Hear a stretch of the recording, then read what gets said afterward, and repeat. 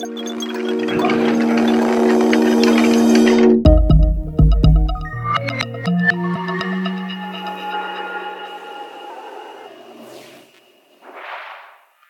morning, members of the European Union and others. I am March 2019, it's right here. I'm British, an artist and an academic, so there aren't really enough apologies in the world for what I've got for you. But I've got a little bit of extra time, which is lucky, because I'm going to take us on this journey through the relationship of imagination and technology, which is really a two-way street. When we imagine machines, we also create the capacity to imagine new machines out of the existing machines we have. My concern, and I'm glad this has somewhat been brought up in the last two talks, is that the imagination we have has become somewhat limited and foreclosed. That the narrative we have for technology, which is fundamentally the relationship between a technique and the social necessity of the deployment of that technique, is one of productivity and efficiency. That's what technology is for, that the ultimate enhancement to the human condition is basically to be able to produce and consume stuff faster and more efficient. And somewhere along the line in history, in the pre-20th century, we used to have other dreams of technology. We used to have more kind of existential desires for what our devices and our machines were for. And I'm kind of interested in tactics we may use to get back to that mindset, which is going to be tricky, it's going to be hard, but if we don't, then we're just kind of stuck in this age of anxiety where, as mentioned in the last two talks, we're just pinged with notifications telling us we're not good enough at being human. So I'm going to start with this quote from Stephen Connor. He's a literary theorist and philosopher. He wrote this incredible book called Dream Machines. I'd recommend everybody read it, but he ends with this fantastic quote. "There is no way of framing ethical, political, and philosophical questions that would not also have to be a matter of technique or technesis, and so would not have to be imagined mechanically." What he's saying with this is that the human is fundamentally technological. There is nothing we can do, there is nothing we can comprehend, there is no way of cognating the world that is not mechanical. You can think of the fact that we've spent huge amounts of the post-Enlightenment era trying to classify the disorganized mess of nature, to put it into trees and hierarchies and systems and visualizations, a way of technologizing it. Because once you name something, you can control it. The purpose of making the world legible, of giving name to everything, of giving it purpose, of describing its qualities and its kind of limits and its opportunities, is so that we can control it better. So we reshape the earth in this mechanical image, this image of industrialized agriculture and mass shipping. But it wasn't always like this. There was a time where technology was a thing of wonder, a thing of enchantment, and a thing that had kind of, almost supernatural possibility in it. This is the Mechanical Turk. Who's familiar with the Mechanical Turk? Cool, that's a good quantity of people. It's on exhibition in Utrecht in the Netherlands at the moment, so I'd recommend going and seeing it if you're ever up that way. The Mechanical Turk was an apparently autonomous chess-playing machine built by Wolfgang von Kempelen in 1770. And it was the ninth wonder of the world, the eighth wonder of the world, sorry, at the time that it was out, at the time that it was touring the royal courts of Europe. It played chess against Napoleon, for instance. Because no one knew how it worked. We now know that it works because there's a small human cleverly hidden inside it, and the sort of moving of various drawers and levers continues to conceal them. But at the time, people were speculating wildly. Some people thought that it was sort of operated by hidden levers and pulleys, perhaps under the floor. Some people thought that it was haunted by the spirit of a Prussian mercenary who you were playing chess against. There was a journalist from the Southern Literary Review who went to visit the Turk and gave us one of the world's first pieces of technological criticism. And he wrote this opening paragraph to his review. He said, "No exhibition of the kind has ever elicited so general attention as the chess player of Merzel. Wherever seen, it has been an object of intense curiosity to all persons who think. Yet the question of its modus operandi, the way it works, is still undetermined. Nothing has been written on this topic which can be considered as decisive. And accordingly, we find everywhere men of mechanical genius, of great general acuteness and discriminative understanding, who make no scruple in pronouncing the automaton a pure machine, unconnected with human agency in its movements, and consequently beyond all comparison, the most astonishing of the inventions of mankind. And such it would undoubtedly be were they right in their supposition." The journalist who wrote this fantastic article, which is online, and I recommend going and reading, because it's about 1,500 words of really early technological criticism, was Edgar Allan Poe. Does that come up? Oh no, I'm pressing the laser. There we go. It was Edgar Allan Poe, who about 10 years after this published his first book of short stories. Edgar Allan Poe's short stories were what he called tales of ratiocination, or rationalization. The purpose of Edgar Allan Poe's horror wasn't to kind of titillate and excite, it was to examine the qualities of the world, the social, the technical, and the political qualities of the world. And he viewed technology in much the same way, as a puzzle to be unlocked with the power of imagination. He unfortunately didn't solve the riddle of how the chess-playing Turk worked, but he came very close. Around the same time, well, about 50 years after the invention of the Turk, but when it was still very popular around Europe, a group of spiritualists petitioned the US Congress for money to conduct mesmeric experiments using the telegraph system. This is a particularly interesting time in US history. It's a time when there are three kind of confluent factors forming the American identity. One is a rejection of European values. The other is a kind of mass technologization and really rapid industrialization of the type that hadn't really been seen until, or wouldn't be seen again until Japan in the early 20th century. And finally was a rise of spiritualism, the belief in the sort of the supernatural and the spirit world as a mainstream kind of social construct. And so when the telegraph was proven feasible by Morse, when it was backed by Congress, as most projects are, as a military experiment, the next logical stage was to reach the dead, was to speak to the dead. That was what was next. We can now traverse the globe instantaneously, a thing that in 1854 would have been so incredibly powerful as a notion, as so as to say, to reach the dead is the next logical step. And we still carry some fantasies of technology through. We have, lots of fantasies from cartoons, and particularly in the 20th century. The Jetsons, of course, brought us this very popularized notion of the flying car. But we don't have the flying car. We still have the crap car, the boring car, the car that gives us loads of traffic jams. I find the car a really interesting case study for talking about imagination and technology, because the car has been largely unchanged for about 100 years.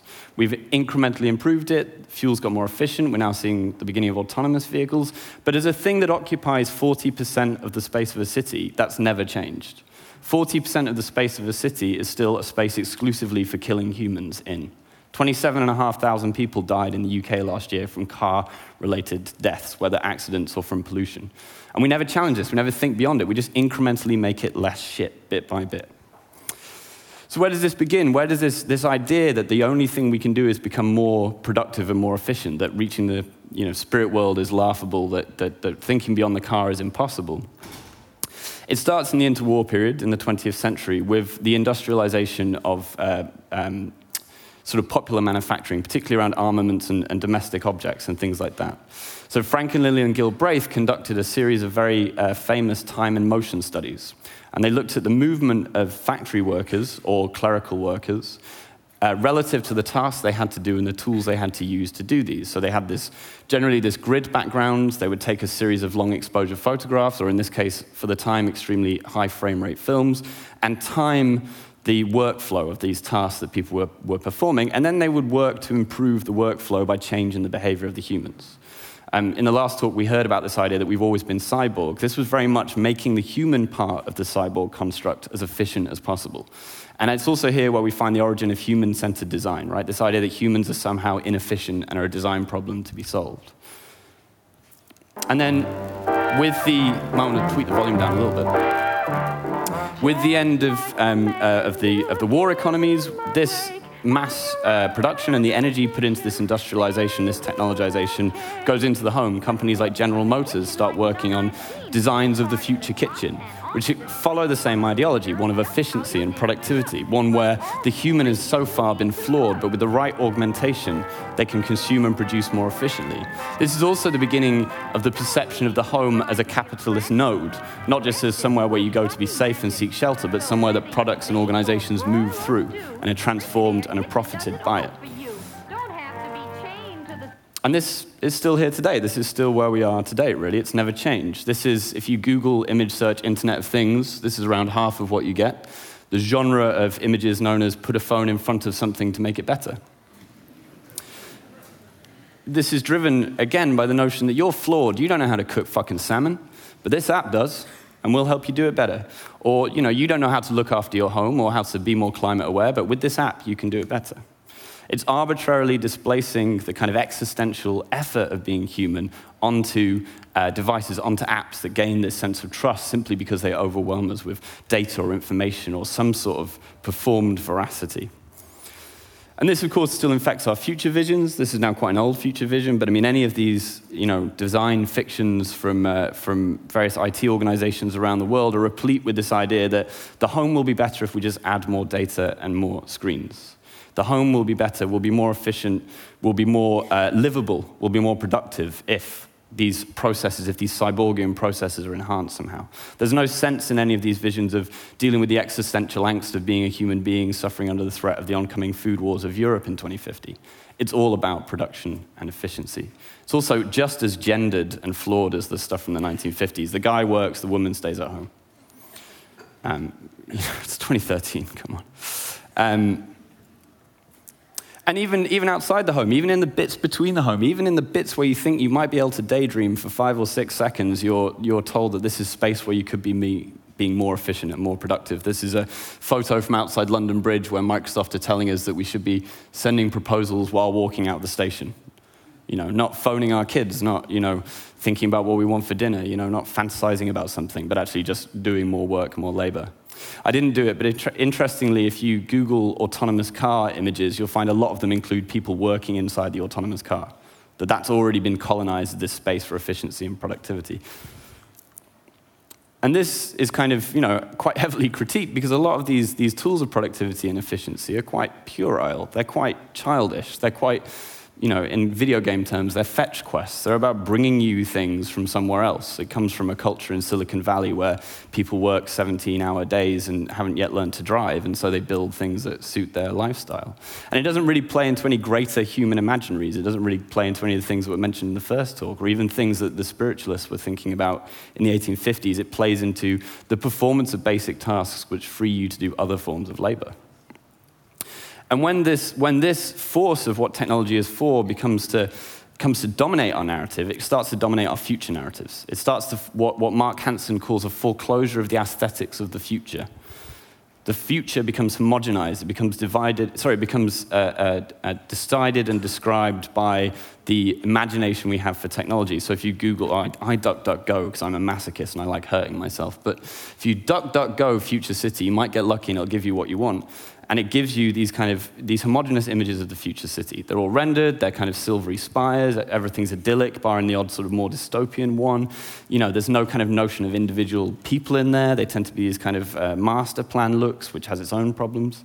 And of course, these future imaginaries that are born from our current technology come back on us and then start to influence the way we actually start to build the future.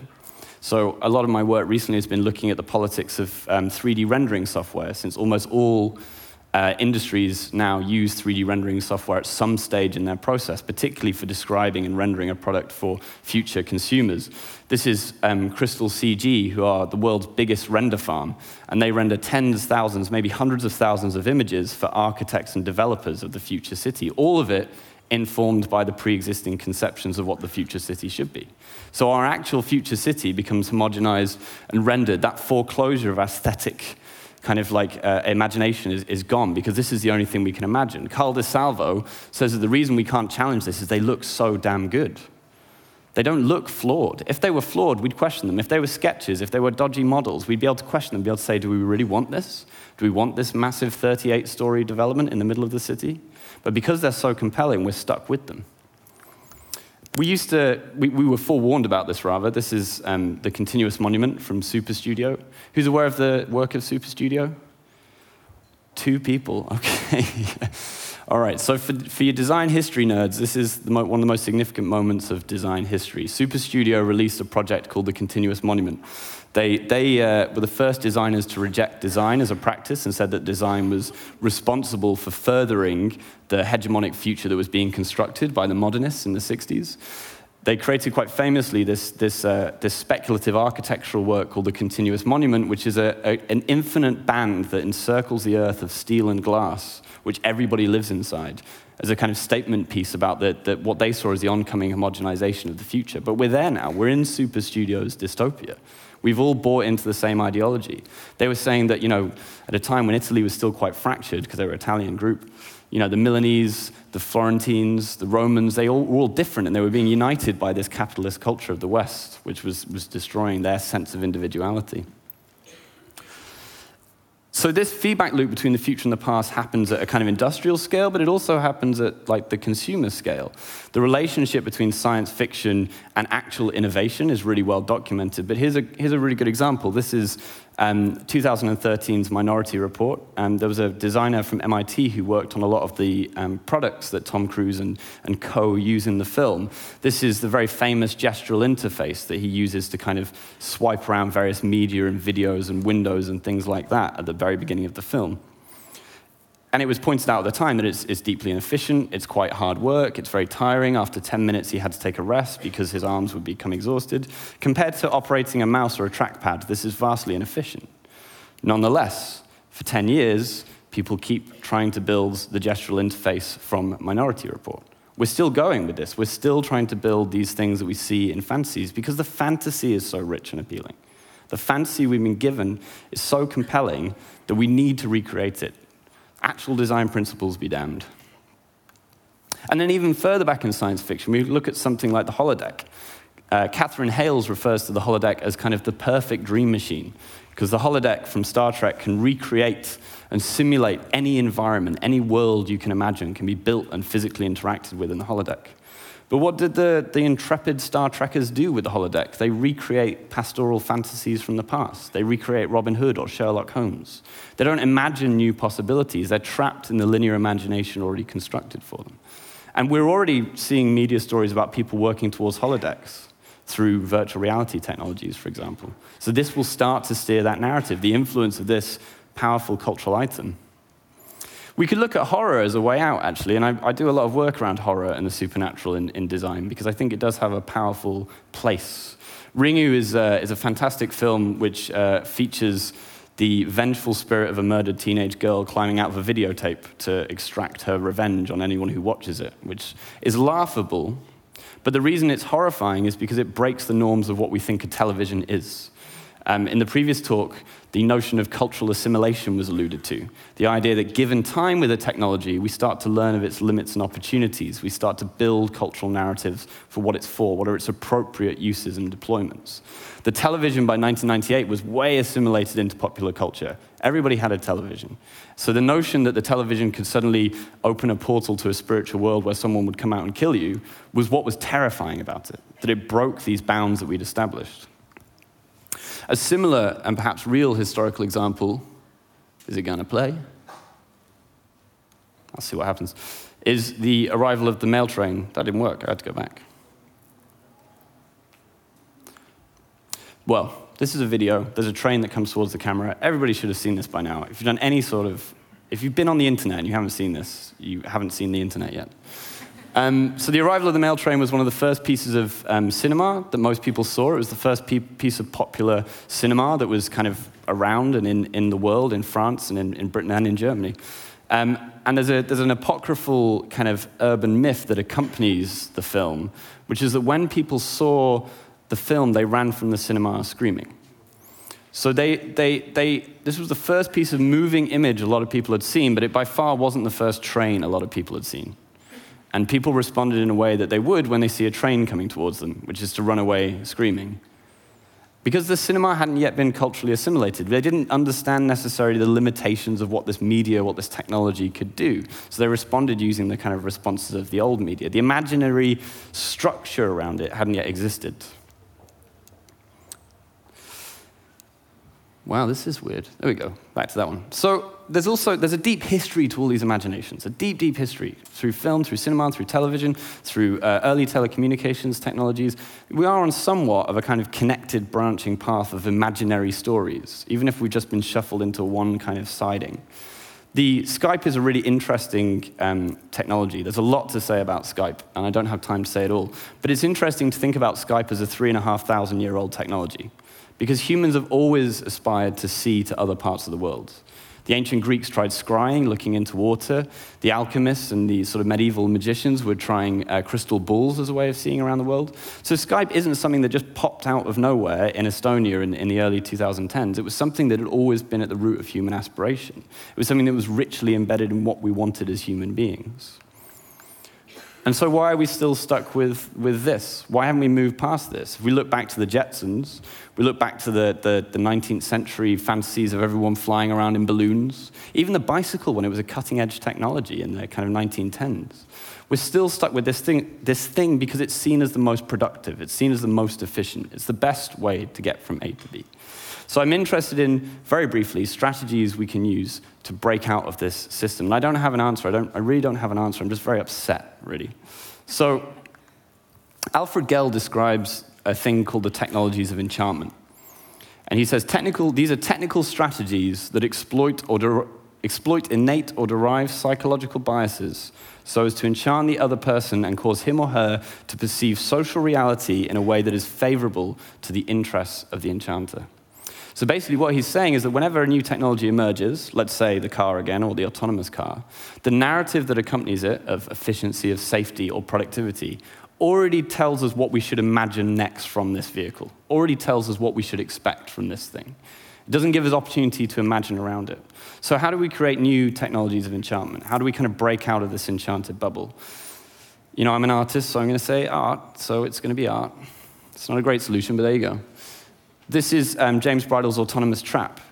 He's been designing in the hills of Greece, he's been designing his own autonomous car, but his autonomous car, rather than getting him from A to B as quickly and efficiently as possible, takes him on the derive. It takes him on a psychogeographic journey that's defined by its own AI. Rather than trying to create something that would just perform what a human would want to do as efficiently as possible, he designed an AI that would pick its own routes, that would decide its own way of traveling and where it wanted to go. He's exploiting the inherent ontology of the computer rather than just building a human notion of what's good driving into it. I'm very interested in simulation platforms, increasingly so because most of the work of technology is in simulation and prediction, whether it's agricultural farming or data gathering. So the recent cheapening and broadening of simulation platforms like Blender and Cinema 4D has resulted in a kind of craft rendering artist movement of people who are exploiting the physical bounds put into rendering software to create new types of fantasies as a challenge to the kind of hegemonic aesthetics of industrial rendering platforms where we get these same shiny spires and perfect lives, doing weird stuff like the Surrealists did to sort of challenge the aesthetics that we were stuck with from the beginning. I'm also really interested in the sublime in technology. The sublime is this notion that there is something greater and beyond our understanding. There is something there that we can't quite comprehend using our sensorium. So James Auger and Jimmy Loiseau built a series of projects called Sublime Gadgets, and this is one of my favorite, the ripple counter. And all it is a simple device. It sits on a body of water, and it counts the amount of ripples. For hours. It's beautiful. You haven't seen anything like it. Behind it on the wall is a digital counter with 18 positions on it. Now, according to James Auger's calculation, it would take about 3 billion years for this to fill up the counter with enough counts of a ripple. That's fascinating. That's incredible. You're watching something that will outlast most of civilization if it was left on, just counting ripples. It's not doing it for any productive purpose. It doesn't mean anything. It's not useful data. But it's something that gives us a sense of our humanness by seeing the computerness of this thing. I'm also very interested in video games. I'm interested in the subculture known as speedrunning in video games particularly, and I've written a lot about it, weirdly. It's such a simple thing, but it's so powerful, I think. So speedrunning is a subculture in video games where people hack the architecture of the game itself in order to complete it faster. So when we say you complete a game or play a game, what we really mean is you just followed the instructions that were laid out for you in the way that you were supposed to get to the end. What speedrunners do is they actually unpack the entire programming and architecture of a video game and build new games out of it by understanding how to exploit it and how to trick it. And exploitation, I think, is one of the key strategies for imagining new things. This is a great project. It's not technological, but when I was putting this together, I found it in an old slide deck and I had to reuse it. Peter von Tiesenhausen's The Chapel. He's a Canadian artist, just a kind of outsider artist working from his house. And a gas company came along and said they wanted to buy out a load of his land to put a gas pipe through. And they were going to give him $200 an acre to do it. So what he did was he went around the land and he put sticks in the ground, and he said, this is now a piece of land art. And now you have to pay me $600,000 an acre for this, because it's now a cultural thing. Brilliant. He also started to charge consultation fees. Anyway, a fascinating exploit of a system, to actually look at a system in the same way speedrunners do, as a sophisticated interaction of parts, and imagine new things you could do with it, not just follow what you're told to do with it. Hacking and exploitation. I think there's the next slide. Yeah, last slide. Difficult. I did a workshop yesterday, and the point is to try and unlearn what we think technology is. Because the narrative of, stop laughing, it's a serious point. It's maybe the best fun that cat ever had.